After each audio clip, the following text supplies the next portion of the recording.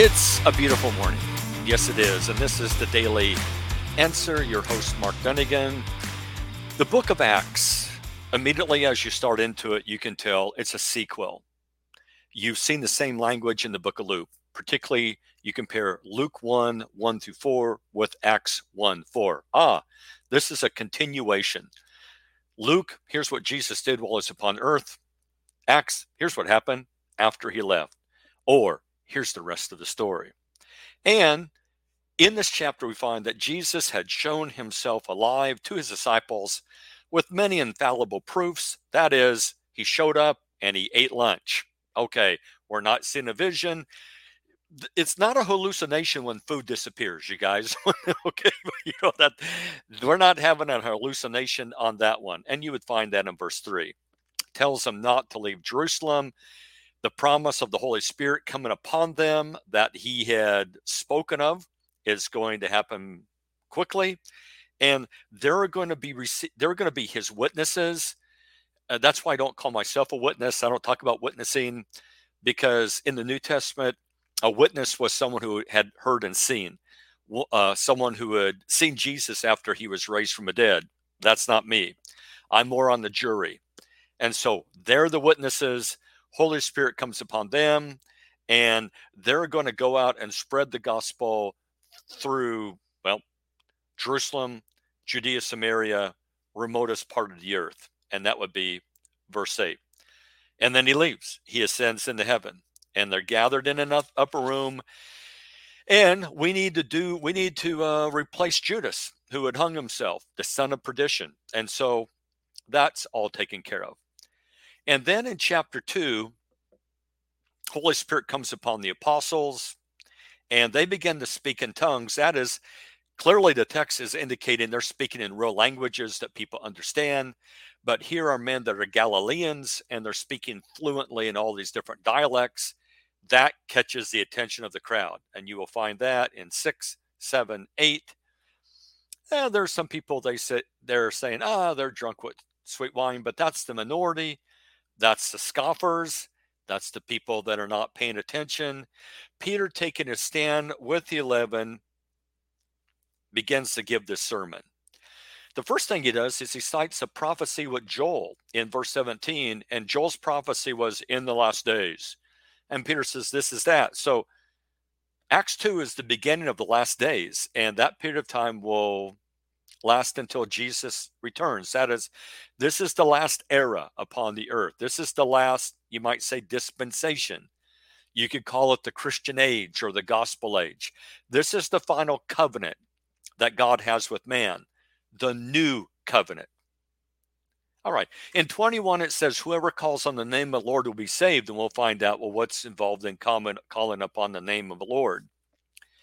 Then the Holy Spirit through Peter starts laying out all these evidences that Jesus is the Christ.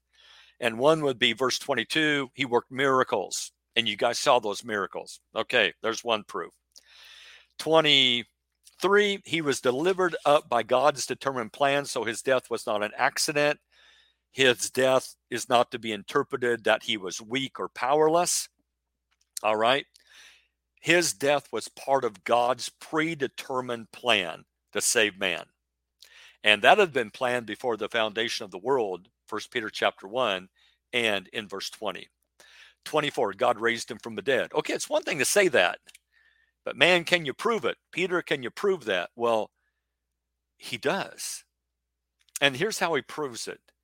Okay, first evidence. In Psalm 16, David spoke of one whose soul was not left in Hades and whose flesh did not see corruption. That's a resurrection. A resurrection is where you die and your soul does not stay in the realm of the dead and your body doesn't see any corruption in the grave.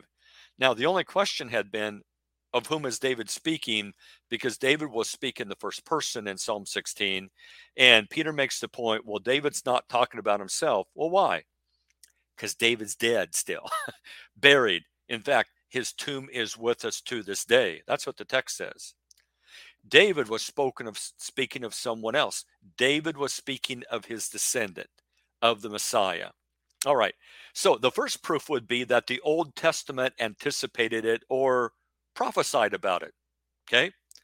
There's going to be one whose soul is not left in the Hadean realm.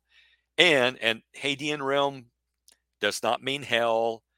Hadean realm in the book of Luke is a place of paradise and torment.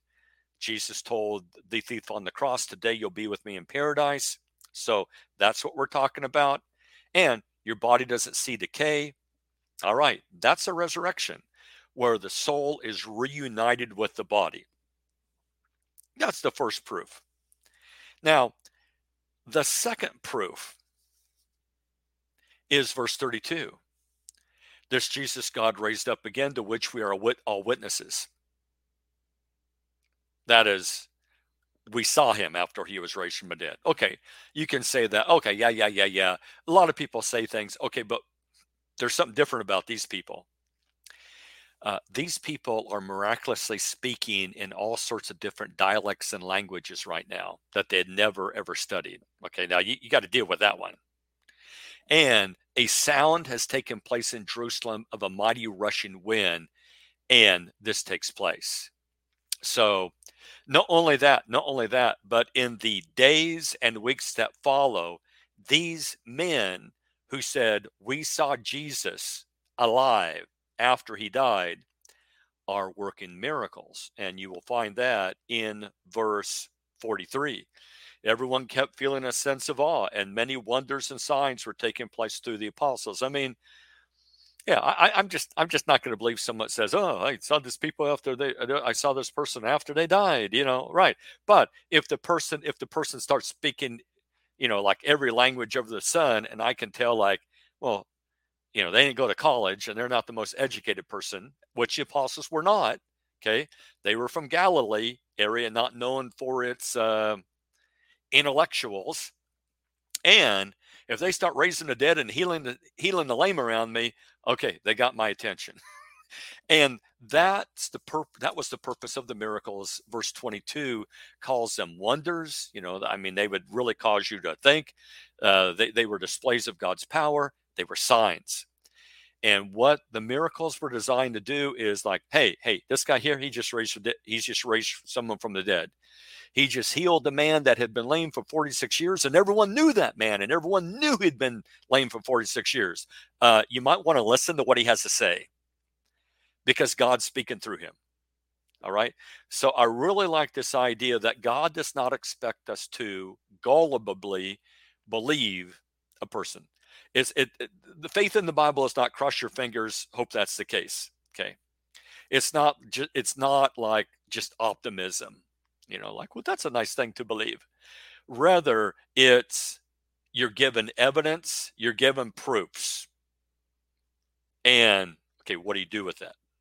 That's what faith is built on evidence. Okay, there we go. Here's an argument from Scripture. Here's a miracle, etc. There's your evidence. The case is being built. What do I do with that? So that's the second proof. And the third proof is what was happening that day through the Holy Spirit, verse 33.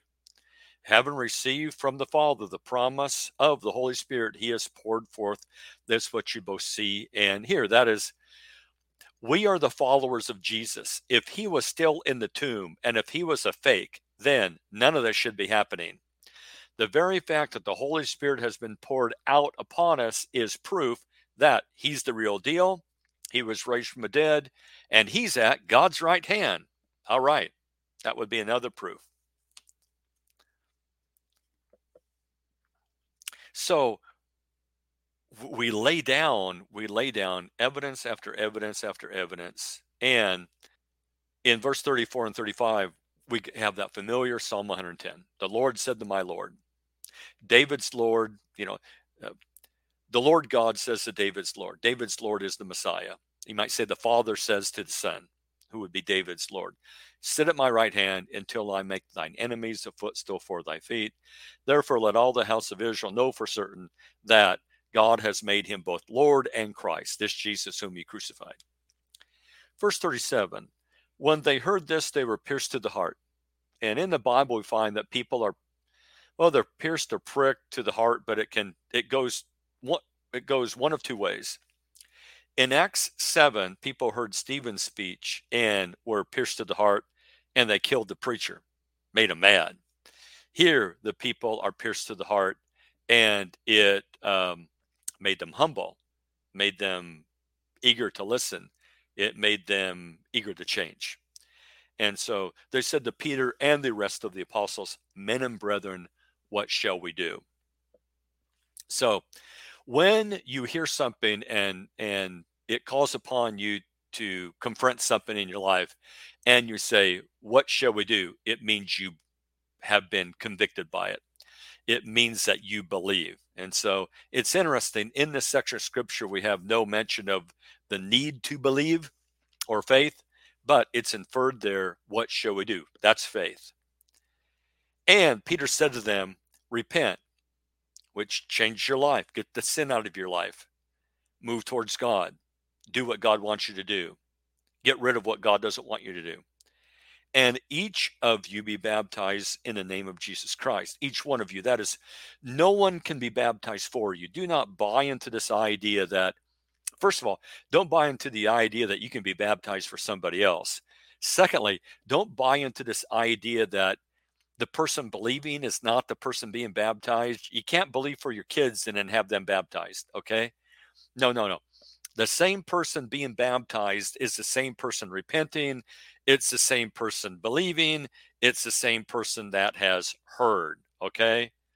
No one can do that for you. No one can believe for you, repent for you, confess for you, and no one can be baptized in your place. You're not going to find any scripture to support that. And if you don't find a scripture to support it, leave it alone, okay? Because we know how God feels about people adding to his word. You get the plagues added to you if you do that. Revelation 22, 18 through 19. Now, he goes on for a little bit here, and he exhorted them, like in verse 40, save yourselves from this crooked generation. I've told you what to do to be saved. Repent and be baptized. Save yourselves. It's for the remission of sins. So then those who had received his word were baptized. Interesting. The people that were baptized that day were the people that accepted the message, which means the people that were not baptized that day were the people that did not accept the message.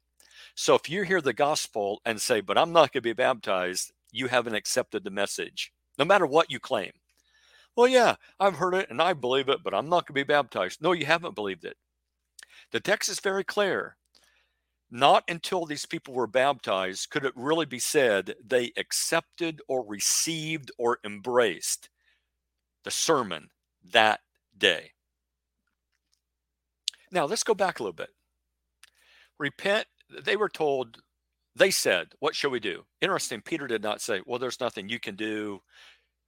All you, it's by faith alone or grace alone or whatever. Nope, there's none of that. When they said, what shall we do? Peter did not say, oh, no, you're under the wrong impression. You're thinking that this is by works. Okay, he didn't say that. He said, repent and be baptized for the remission of your sins. And here's the thing that struck me. After hearing that, I don't find any record of someone coming up to Peter or the other apostles with the question, so, got a question. It sounds like you're saying that you need to repent and be baptized for the forgiveness of your sins. Is that what you're saying? Nobody had that question. I heard that sermon and I got a question. It just sounds like you were saying that you need to be baptized for the remission of your sins. Nobody asked that question. Why? Well, because it was so clear. It's so obvious. And Peter would probably look at you like you had a hole in your head. That's what I said. Why do you have a question about that? I don't understand your question. So if you balk at baptism, okay, if you read this passage going like, oh no, I got a question here about, kind of sounds like he's saying that I need to be baptized to have my sins forgiven. Nobody asked that question on that day. I don't understand your question. That was not their question. Nobody had that question. Everyone understood completely what Peter had said. What do? You repent and you're baptized for the forgiveness of your sins. Nobody here is under the illusion that they're okay right then. No one here is under the illusion that since they said, men and brethren, what shall we do, that saves them at that point.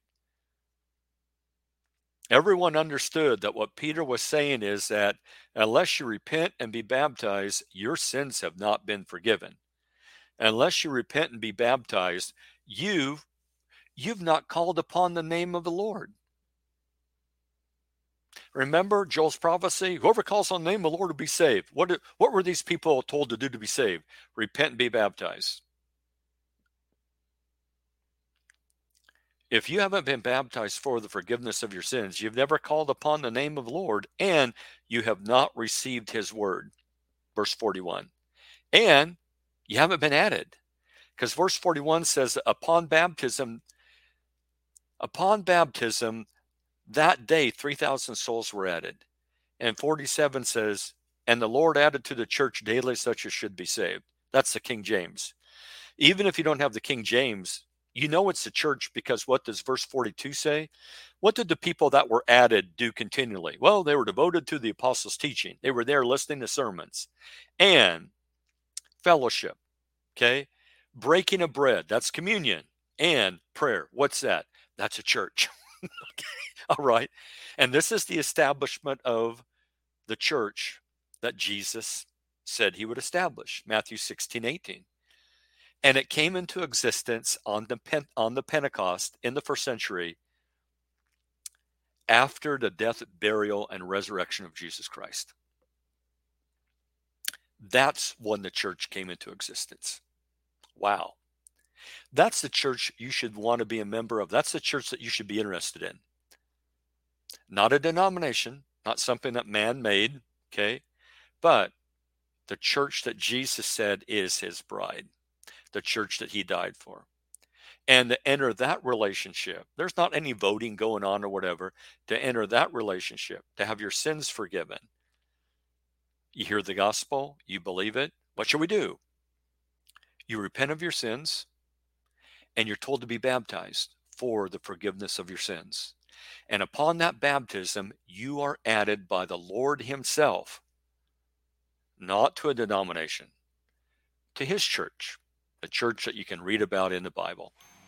Well, that'll give you something to think on today. Yeah, that will give you something to kind of chew on for the rest of the day. No, we are not handing out any cinnamon-flavored toothpicks, though. Yep, this is Mark for today's Daily Answer. Until next time, we'll see you in the funny papers.